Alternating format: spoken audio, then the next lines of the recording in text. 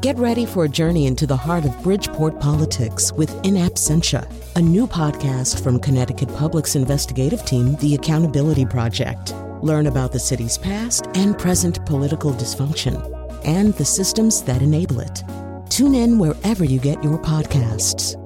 Funding provided by Gregory Melville and Susan Fox and Kathleen Bromage.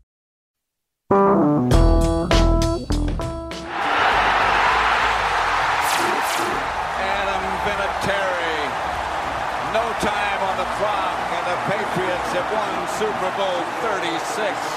Unbelievable. From the 1-yard line, it's Rod Smart, the 20. Runs out of room, and the Panthers run out of time. The New England Patriots claim their second Super Bowl championship in 3 years. Rodney Harrison takes it in, and 9 seconds remain. And the New England Patriots are on their way to solidifying their team as an NFL dynasty. There's a lot of bright sunshine right now in Foxborough and all over New England. The New England Patriots are the NFL champions. He's in! Patriots win the Super Bowl! Brady has his 5th! What a comeback! And there it is! The dynasty continues! In the 60s, you think of Green Bay. In the 70s, the Steelers. In the 80s, the San Francisco 49ers. The Cowboys in the 90s. And the New England Patriots will be the first dynasty of the 21st century. Okay, that was mildly painful to listen to. So I want to say 3 things here at the beginning of the show. I hope I remember what all 3 of them are. The first one is, if you're not a sports fan...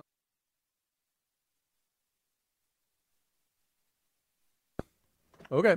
It looks like I'm back. Okay. I'm sorry. I hear that we're having a really weird technical day at the station, but I hear I cut out for a second. So I know some of you are not sports fans. I'm looking at you, Patrice Fitzgerald, and you just turn the show off. Don't do that, all right? Because we are going to talk about this team, but I mean, we're not going to be talking about gap responsibility in 3-4 defensive sets. Not that you know what that means anyway. We're going to be talking about human beings and politics and money and all kinds of other stuff.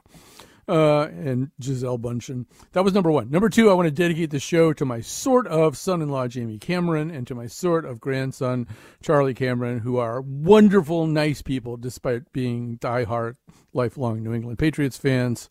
What's the third thing? Oh, yeah, there's going to be a point in the show where I'm kind of almost going to be like a guest, and that's the sort of whole move the Patriots to Hartford thing, and that's just because I played a larger than usual journalistic role and all that. I have things to say. But most of the talking is going to be done by my guest. Jeff Benedict is a special features writer for Sports Illustrated and author of 16 books. His latest is The Dynasty, which I hold here in my hand. It just has those words, his name, and a New England Patriots football helmet on it.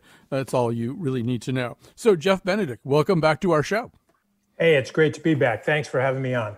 So, I think you would make the case, and I'm going to ask you to do that the little thing that we hear Joe Buck or Jim Nantz or somebody saying at the end of that montage is, if anything, kind of an understatement. It isn't simply that there's a sequence of decades in which one football franchise after another becomes a dynasty. You really think that the Patriots belong in a much smaller group of dominant sports franchises that transcend mere football success. So make that case. Yeah, Colin, that's actually a pretty easy case to make, because in the 100-year history of the National Football League, there's never been a team, an organization that's won 6 championships in a 20-year span with the same 3 principles in place: the owner, Robert Kraft, the head coach, Bill Belichick, and the quarterback, Tom Brady.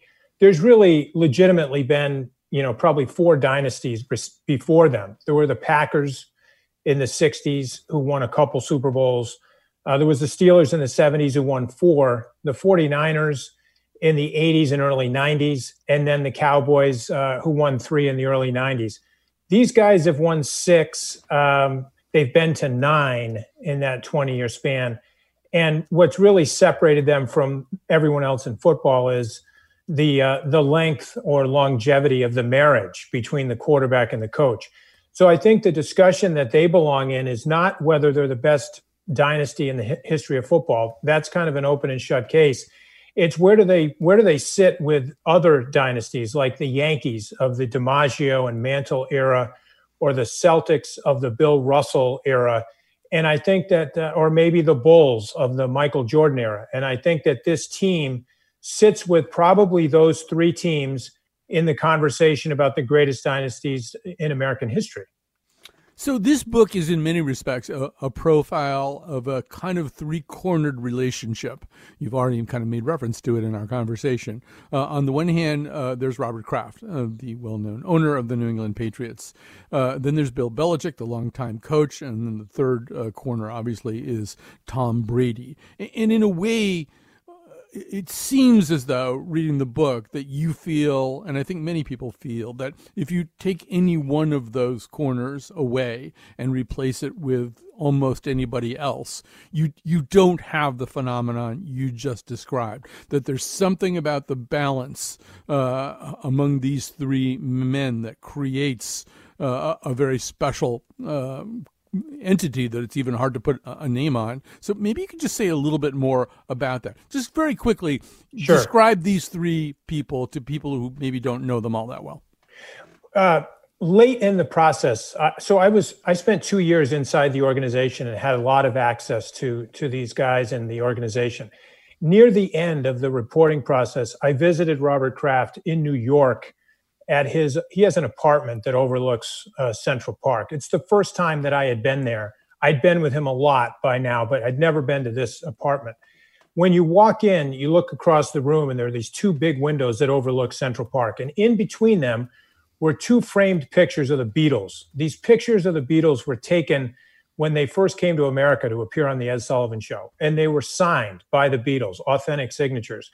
When Robert Kraft came into the room, I asked him about the pictures, and he told me those pictures were taken in the building we were standing in. And he started to talk about how much he loved the Beatles when they were a band, and how sad he was when they broke up so prematurely when they were on top of the world. And I started thinking about how he looked at Brady and Belichick all these years. He really did see them as the NFL's version of Lennon and McCartney. They were the two best in the world at what they did. He had both of them on his payroll. And he understood how hard it was going to be to keep a coach like Belichick and a quarterback like Brady married for very long. His whole tenure as an owner was about how to keep them on the same stage, these two bright stars that both burned so hot. And I think the fact that he kept them together for 20 years was really a function of two things. Number one, he formed a relationship with Tom that was more like a father-son relationship. He describes Tom as his fifth son. And Tom was really close with Brady's sons as well. They were like brothers to him.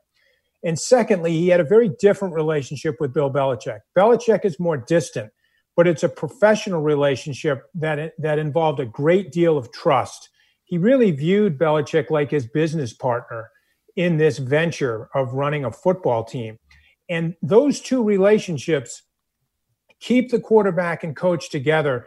And the reason that's so critical is because Brady and Belichick off the field are a lot like Lennon and McCartney were at the end, where they would go into the studio at Abbey Road and make incredible music.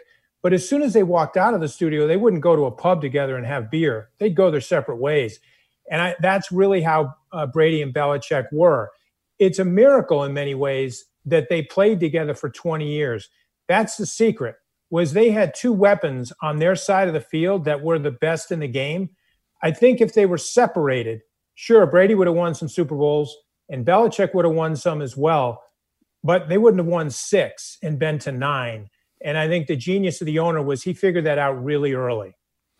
Let me since you're mentioning Belichick a little bit. First of all, the most fascinating portrait in the book, I think, is of Robert Kraft, who I think comes across as a very different person than I had imagined him to be. And you get a guy who is so close to Elton John that, when he and his wife celebrate a big wedding anniversary, Elton John just shows up and plays music for it. And you get a guy who really does sort of agonize about things like drafting a guy like Christian Peter and then finding out that he really, has a terrible series of accusations against him about sexual violence towards women, and really winds up doing a very hard thing about it. I don't know. His conscience and his complexity really kind of jumped out at me. Belichick, I think a lot of people find this guy an enigma. And he's, for people who don't know, this is a guy who really kind of dresses like a homeless person. He wears a hoodie that often has the arms kind of cut off at the shoulders. He wears a perpetual scowl on his face when you see him at the beginning of the game. A reasonable conclusion would be that right before exiting the locker room, he ate a live kitten, just to sort of get himself in the mood he needs to be in to win a game. So to what degree did you manage to see past all of that and see, do you have like a better sense than the average person of who Bill Belichick really is? Or is he just really that guy? I think, one of the most important jobs, one of the most important aspects of my job is to observe and listen a lot more than talk. And so early on in this project, I would say for the first season, which would have been the 2018 season for me, I watched these three men an awful lot, and I watched them up close. I was in the locker room when the team would come off the field. I wasn't there to ask questions or conduct interviews. I was there to observe, to keep my mouth shut and see things. And I watched all three of them and the way they interact with each other, the way they interact with the rest of the team. You can learn a lot just by watching. And I think that Belichick, he is unique. He is very different. He has this ability, which, by the way, Robert Kraft doesn't possess this ability, which is to emotionally divorce himself from the very difficult part of the business, which is cutting players, saying goodbye, letting go of guys, often when they're at the peak of their career, when they're at star level or star status. He lets them go. And these are guys that have become very attached to the fan base in New England, who are part of the fabric of the community. And he cuts them without a second thought. That's something that the owner isn't capable of doing, but he knows Belichick is, and he appreciates the need for someone with that capacity as his head coach. And I think that's part of the complexity of their relationship. They are extremely different men, but there are moments like when Bill Belichick's father dies, which is a really interesting moment in this story, I think. Belichick finds out about his dad passing in the middle of the night. To Belichick's credit, he'd been on the phone with his dad hours earlier. They talked all the time. When he found out his dad had passed, he notified Robert. And the next day, the Patriots had a game. Belichick showed up and coached. Kraft figured he wouldn't coach, that he would get home and be with his mother and get ready for the funeral. But Bill's point was, my father would want me to do this. This is where I should be. And the only player who knew in advance of that game that Bill had lost his father was Tom. And that's because Robert felt it was important to tell Tom. So Tom plays that game knowing that Bill has lost his father. None of the other players know that. And then as soon as the game is over in the locker room, Bill discloses to the team that his dad passed away the night before. It's the first time that the 53 players on the Patriots roster had ever seen Bill vulnerable. And it's an interesting moment. I interviewed numerous players about that moment, and they said they were spellbound, they were stunned, and they really didn't know how to respond because they'd never seen him that way. And then there's a very touching moment after Bill tells that to the team. Robert steps forward and gives him the game ball in honor of his dad, and they hug each other. And the reason that's a big deal is because Robert hugs a lot of people a lot, and he and Tom have that kind of relationship. But Bill is not that kind of guy. He's not a touchy-feely, emotionally expressive man. But in that moment, he was. And I think so there are these moments in the story where you see insights into who these three men are, and you also see how different they are, but in some really personal, emotional ways, they have a tightness between them that I just think is really unique in sports. So before we get to the end of this first segment, we have to talk about the chapter that I immediately turned to because I'm a human being and I can't help myself, and then it gave me PTSD to read it. It's a chapter called Dear John. It is about a story that begins more or less in the spring of 1998. Robert Kraft is unhappy with the facilities in Massachusetts. The Massachusetts legislature is showing no signs of giving him what he wants, which is a very large public to private transfer of money to build a stadium, which we have become very accustomed to these days. And then he gets this very peculiar offer from the state of Connecticut. And I'll let you pick up the story, Jeff. Explain what happens. I think the thing to start with is Robert Kraft didn't want to take his team anywhere out of Massachusetts. He had offers from Rhode Island and other places to go, but he had a long battle going with the State House in Massachusetts. They were not willing to support basically any construction of a new stadium. And it got to the point where the Patriots had the worst stadium in the NFL. They had to get a new building. And when it was clear that it wasn't going to be in Massachusetts, Governor Rowland actually approached the Patriots. He specifically approached Jonathan Kraft in Montville, Connecticut, where the Krafts own a paper mill, basically. And Rowland was visiting there while campaigning for his last term as governor.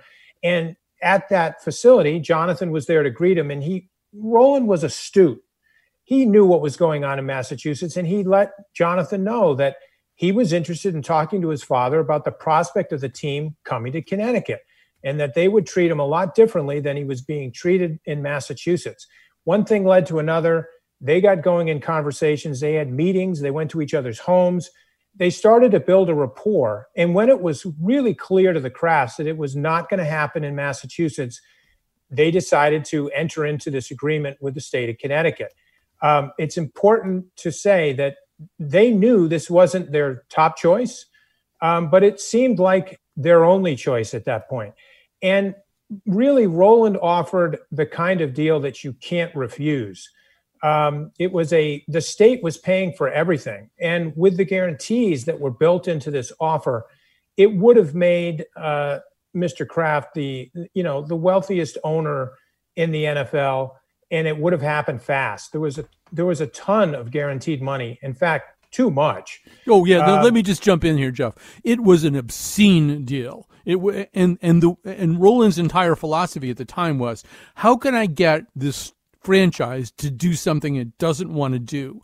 I will offer them the sun, the moon, and the stars on behalf of my taxpayers, who will eventually be having to pay for this. And the degree to which this was unprecedented in the history of the NFL, unprecedented in the history of professional sports in terms of one state's just insane largesse to another team, really, really bothered me at the time. I remember kind of fly-specking the deal when we first got a chance to look at it. I mean, beyond all this incredible stuff where basically Connecticut would pay for almost everything and the Patriots would pay almost nothing. It was even the case that, let's say Bruce Springsteen or Elton John, for that matter, did a concert on the grounds of this stadium, which the taxpayers of Connecticut had built sometime when the Patriots weren't using it.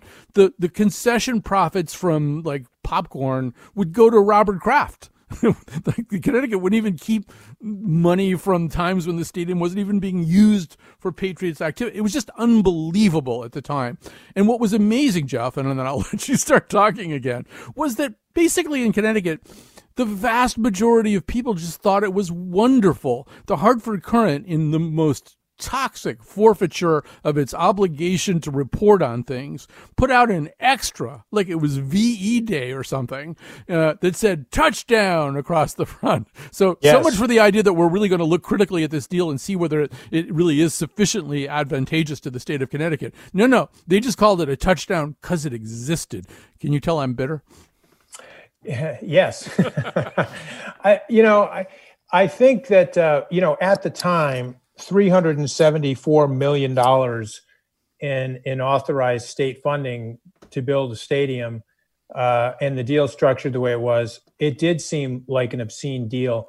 And it's not really, there's not much point in sort of relitigating that now. However, I would say that it's interesting. If you came to today and looked back, that number looks a lot smaller than it did then. And I think if you look at what the Patriots have done since that deal fell apart, just look at what's happened in the last 20 years. Think about all the winning. Think about all the Super Bowls, all the playoff games that have been played in Foxborough, nationally televised, how they became basically the most important sports franchise to the network of CBS. Think about the Patriots Place shopping plaza that has gone up in a place like Foxborough where there's no other reason to go to Foxborough. And it's not on a highway. It's not near a city. And they have movie theaters and stores that range from, Bass to Trader Joe's to it is a massive operation that's now in Foxborough making tons of money. You do have to at least ask the question with an open mind, how different would Hartford be today if that deal had gone through with the state paying that money to build the stadium and bring in what became the greatest sports team of the 21st century to Hartford with all those championships and all of the other business that could have gone up around it? It's at least worth the debate of whether that was such a bad deal or not. Because here's the thing, at the time, nobody knew that the Patriots were going to go on this winning streak. We have to remember in the late 90s, they had never won anything. And so in hindsight, that deal doesn't look so bad for Connecticut. It actually looks like it could have turned out to be a really good deal. We really won't ever know that. But look, when Robert Kraft paid what seemed like an obscene amount of money to buy the Patriots a few years earlier, the most expensive price tag in the history of the NFL for the worst team in the league at the time, that deal looks like a steal today. So we're not going to relitigate it because we don't have time, but also because there would be no point. But so there, when it was all over, and by the way, there's a terrific scene in Jeff's book, which I had never heard before, which involves John Rowland when he realizes the Crafts are maybe about to walk away from this deal, offering to bend over a chair and have various things inserted in his person, which might have been kind of a predictive moment given the way his life went later. But I won't say anything more about it. But so, when it was all over, Jeff, there were these kind of multiple theories around. One of them was that Hartford had always just been bait, basically, that had been misdirection, that there had been no intention to come here. Kraft was simply trying to leverage more support, more public support in Massachusetts. There was another theory that, as Robert and Myra Kraft went around to galas and dinner parties and stuff like that up in Boston, there was like this "what are you doing to us" thing that was beginning to weigh on him. I have always subscribed to the theory, and I had a pretty good view of this at the time, and it's pretty much there in your book the same way, that at a certain point, Robert Kraft, who is a very smart man, concluded he could not always trust the things that John Rowland told him. If John Rowland said something had been taken care of, that didn't really mean that thing had been taken care of. It didn't mean the EPA was satisfied about something. It didn't mean that CTG was willing to move its steam plant or whatever it was being talked about, that he suddenly realized that some of the stuff this governor had been saying to him was BS, and that was really enough to make him back away from this table groaning with goodies. But give us your interpretation of why there wasn't the Hartford New England Patriots. I think that I certainly understand why at the time most people, particularly in Connecticut, I was in Connecticut at the time. I'm in Connecticut now. I know how people in our state felt about it. It looked like, from the outside looking in, that this state was used as bait, as leverage, and that just wasn't the case. It's true that he didn't really want to come here, but he knew he had to come here. And you don't go to the extent of notifying your season ticket holders that their tickets will be honored in Hartford unless you're going to Hartford. I mean, they were coming. And Jay Malsinski, who had longtime been Governor Rowland's right-hand man and his lobbying firm worked for the governor, he got permission to work for the Krafts in this particular case. And, I spent time with Jay for the book. I interviewed him. I interviewed Governor Rowland's lawyer. They were really coming. I think the turning point was there were two things.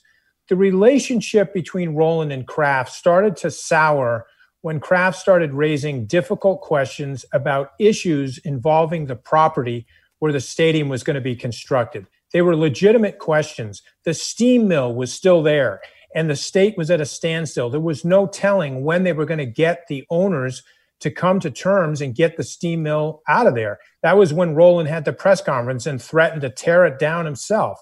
I mean, there was stuff like that.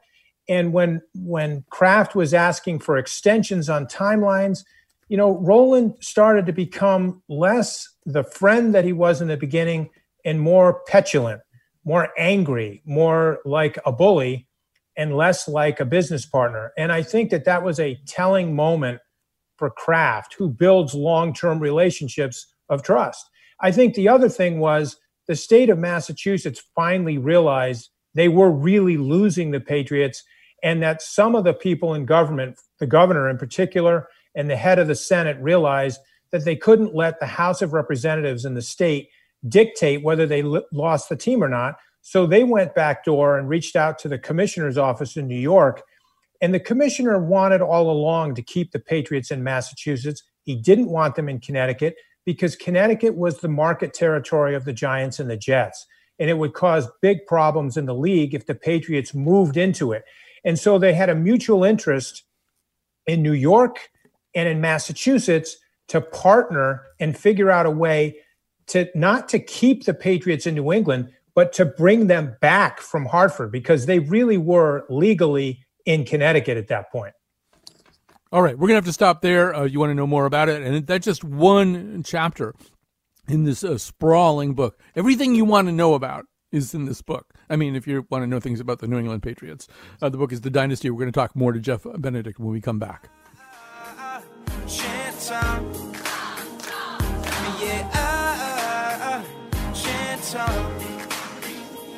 So Brady, pull me closer to more Super Bowl exposure. Raise that MVP award while you're hoisted on our shoulders. Throw that pass that beats the corner off that pump. All right, we are back. We're talking to Jeff Benedict. His book about the Patriots is called The Dynasty. So, there's a way in which, yes, the Patriots have approached perfection in a way that very few sports franchises do. They also timed it all out perfectly for you because it seems like that period is probably kind of over. But there's also a way in which, and maybe these things are all tied together, the Patriots excite a kind of anger and disdain from people who are not Patriots fans. In other words, it's not just sort of Patriots fans or not a Patriots fan, right? It's Patriots fans, and then I hate the Patriots so much. I mean, Tucker Ives, who works at WNPR, has probably resigned from his job today because we're even doing this show. So, I mean, where do you think all that comes from? Is it just the success, or is it something else? I think that obviously to be beloved is a sign of success. But in sports, the ultimate sign of success is to be hated. And the Patriots are universally hated, the most hated team in the NFL. The only team that I can think of that has generated this degree of hatred is the Yankees of yesteryear, not the current Yankees, but the Yankees of old. And obviously the common parallel between the Yankees of old and the New England Patriots of today, or at least of the last 20 years, is they just won so much more than everybody else.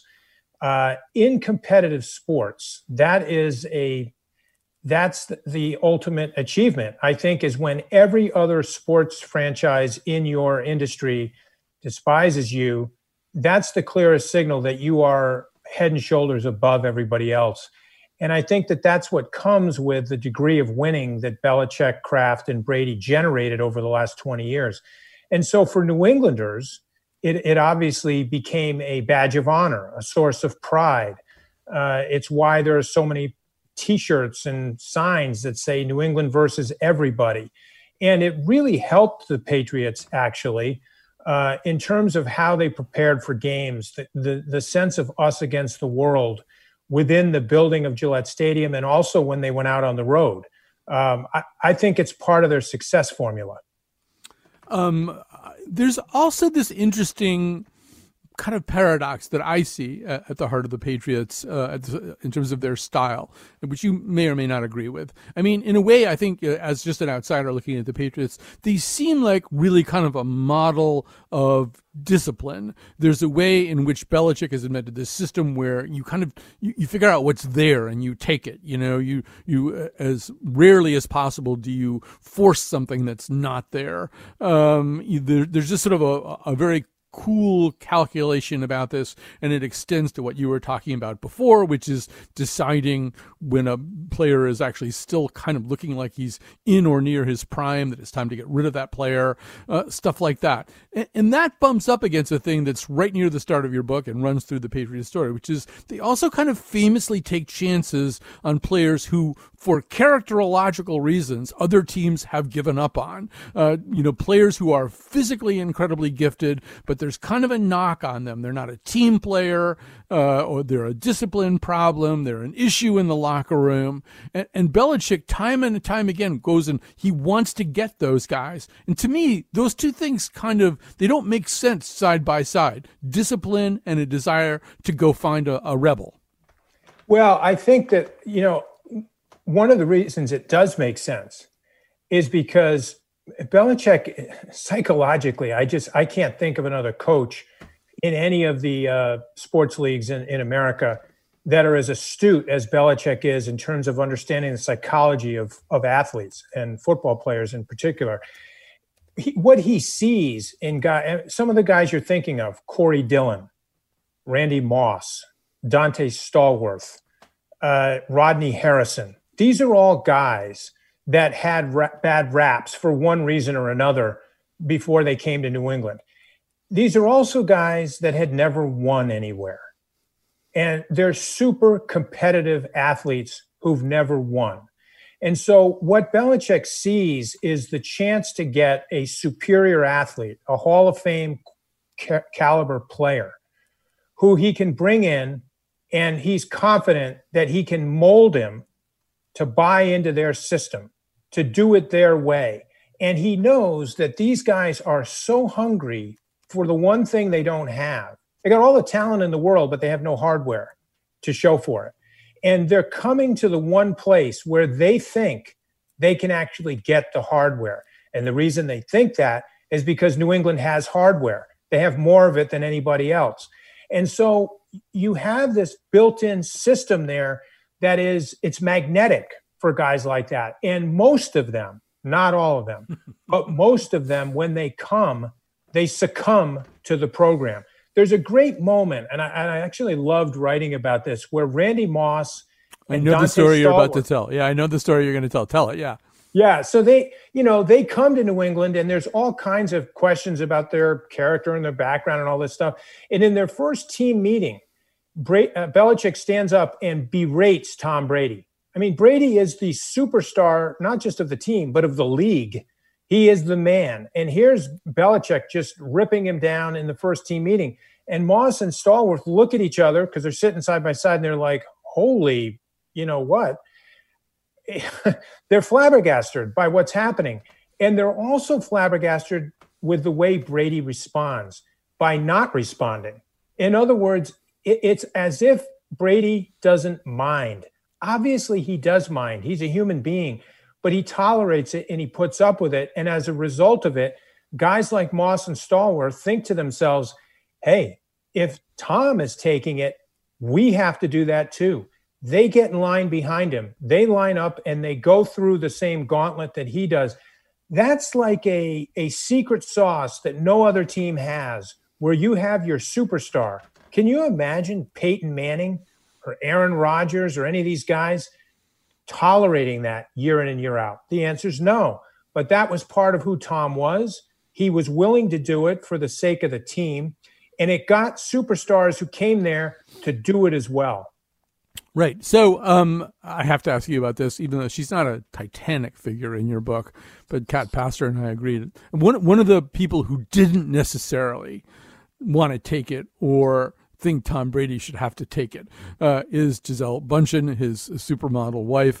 She's a really unusual athlete's wife. I mean, obviously she came into the marriage with her own portfolio. She was already really, really very, very famous.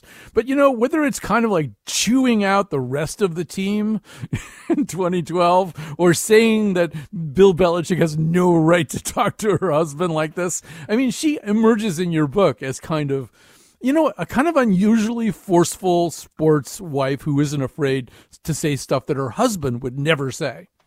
I actually loved writing about Gisele. Look, as you know, Colin, there's a number of women in this book who are strong figures, starting with Myra Kraft in the very early parts of this book. Drew Bledsoe's wife, Maura. This goes on and on. There's a lot of women in this narrative. And I think Gisele, you said she's not a Titanic figure. I would actually say she is a Titanic figure.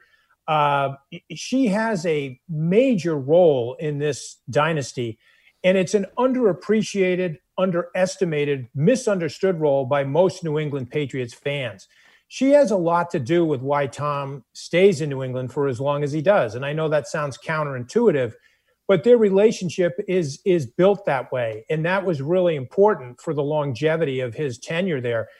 I think that what makes her so interesting is when she marries Tom Brady, she is a bigger star than he is on the world stage. She is wealthier than he is. She has more power and influence than he does. And this is what makes their coupling so amazing and interesting from a writing standpoint. And it also is what sort of complicates things for the Patriots and for Belichick. But look, the fact that she is outspoken to a certain degree and she's not afraid to state her mind and her point of view, I think that's, you know, that says a lot actually about the quality of their relationship. And it also tells you a lot about Tom and the kind of man he is, the kind of husband he is, the kind of father he is. I mean, it's all part of that mix. And, you know, she's there and she's real. I mean, that's the thing. She is a presence in the dynasty. She plays an important role. And I can just say from my standpoint, I was glad to have someone like her, you know, enter the story when she did. All right. So there's sort of another aspect of the Patriots legacy that's impossible not to write about and not to talk about once you've read Jeff's book. Some of it can be summed up in this clip from Saturday Night Live. Dougie, did Tom Brady at any point instruct you to take air out of those footballs? This man is a saint. Oh, Dougie. What, you think you can do what he does? He has won 3 Super Bowls, 6 if you include the losses. This man is a legend, a hero, and one day he is going to be the father of my child. I'm sorry, what? Dougie, we just want the truth. You can't handle the truth. Son, we live in a world that has balls, and those balls have to be inflated by men with pumps. Who's gonna do it? You? You, reporter Weinberg? You don't want the truth, because deep down in places you don't talk about at Super Bowl parties, you want me on that ball. You need me on that ball. Did you deflate the ball? I did the job I was told to do. Did you deflate the ball? You did right, I did. So that's the 2015 Saturday Night Live take on Deflategate. But Jeff, in writing about this, you go through a number of the controversies, starting, in fact, with an argument about taping defensive hand signals. A feud ignites between two products of that amazing college football factory known as Wesleyan University, Bill Belichick and Eric Mangini from the Jets. And by the way, Mangini is a Hartford guy too. Grew up not too far from here. So, yeah, explain what happens there. I'm just laughing. I'm glad you included that clip from SNL because, as you know, I include that clip in the book because it's just so great. But look, this all starts because Mangini, who coached under Belichick in the first game of the 2007 season, he accused the Patriots in the middle of the game of cheating, of basically filming the hand signals from the Jets sideline during the game. what's important to note here as a backdrop is that the league had just issued a memo to every team telling them to stop doing that. And the reason the league did that is because everybody was doing that. This is not something that was unique to New England. The league was doing it, so they got a memo telling all the teams to quit filming hand signals. And this was the first game of the new season, and the Patriots did it in the first half, and they got caught, and they got punished for it and fined. And, Belichick apologized, and we thought that was going to be the end of it. But what was more important, I think, and what's really stuck with the Patriots is that at the end of that season, the Patriots ran the table that year. They went 16-0. The taping of the Jets had nothing to do with the outcome of the game. They did break a rule, but it didn't affect the game. Then the Super Bowl comes, and they're facing the Giants. And literally on the eve of the Super Bowl, the Boston Herald accused the Patriots of something far more serious, far more egregious. The Herald claimed that years earlier, on the eve of the Super Bowl against the Rams in 2002, that the Patriots had illegally filmed the last practice of the Rams, which is called a walkthrough. That's a much bigger accusation. It's a felony in NFL terms. And everybody ran with it, from ESPN to the Washington Post, as if it had actually happened. Nobody really paid attention to the fact that 5 months later, the Boston Herald admitted on the front and back page that they were wrong, that didn't happen, and they never saw any tape. It was a made-up story. But even to this day, people still look at that, and they don't know that the Herald did that, and they believe that the Patriots have actually done this multiple times. I think it's the kind of thing, when we talk about earlier hating a team that wins all the time, it's part of that vernacular for the Patriots. It's something that's in their history, and in that case didn't really happen. But all of that stuff is connective tissue to the Deflategate scandal that came in 2014. And that scandal obviously got far more attention. That's the SNL skit than anything that happened before that. And I would just say, Colin, that I think the reality is, had it not been for the taping allegations in 2007, I don't think Deflategate would have got the kind of attention that it did in 2014. I agree. We're talking to Jeff Benedict. I should say, Jeff is doing 2 outdoor, in-person, socially distanced book signings this Saturday. In fact, you can run like a small curl route, and he will throw his book to you as long as you don't exceed, let's say, 7 yards. He'll be at Elm Street Books in New Canaan from noon to 2 p.m. and at Barrett Bookstore in Darien from 3 to 5 p.m. From 3 to 5 p.m. That is this Saturday. Jeff is going to do this. He will sign his book. You will sign it as Gisele Bündchen, if that's what you choose. And we're going to take a little break, and we'll come back. We're not going to have too much time here at the end. So good. Thank you, Gostkowski, for missing that kick outside the gooch. FYT Brady. It's really quite sad how much I enjoy watching Tom Brady become deflated and annoyed. FYT Brady. All right, we're back. I very quickly want to thank Kat Pastor. She's in the studio making the whole show work and hum and all that stuff. And Jonathan McPants, he is the producer of this episode. And there's going to be a whole other show tomorrow, but I'm not allowed to tell you what it is. So we're back with Jeff Benedict. He is the author of The Dynasty. We don't have a lot of time left, unfortunately, and that's actually a good sign. It means the show's been flying by really fast.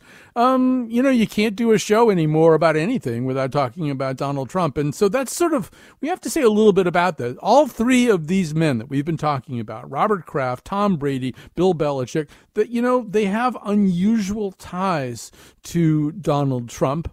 That's nothing wrong with that as far as 74 million Americans are concerned. But what do you make of those connections? I think that it's interesting because they're different, meaning the connections the 3 men have with him are very different. Robert's connection is one that he and his wife Myra formed with Donald and one of his prior wives when they became neighbors in Florida. And that's a relationship that was way before, Donald was president or anything else.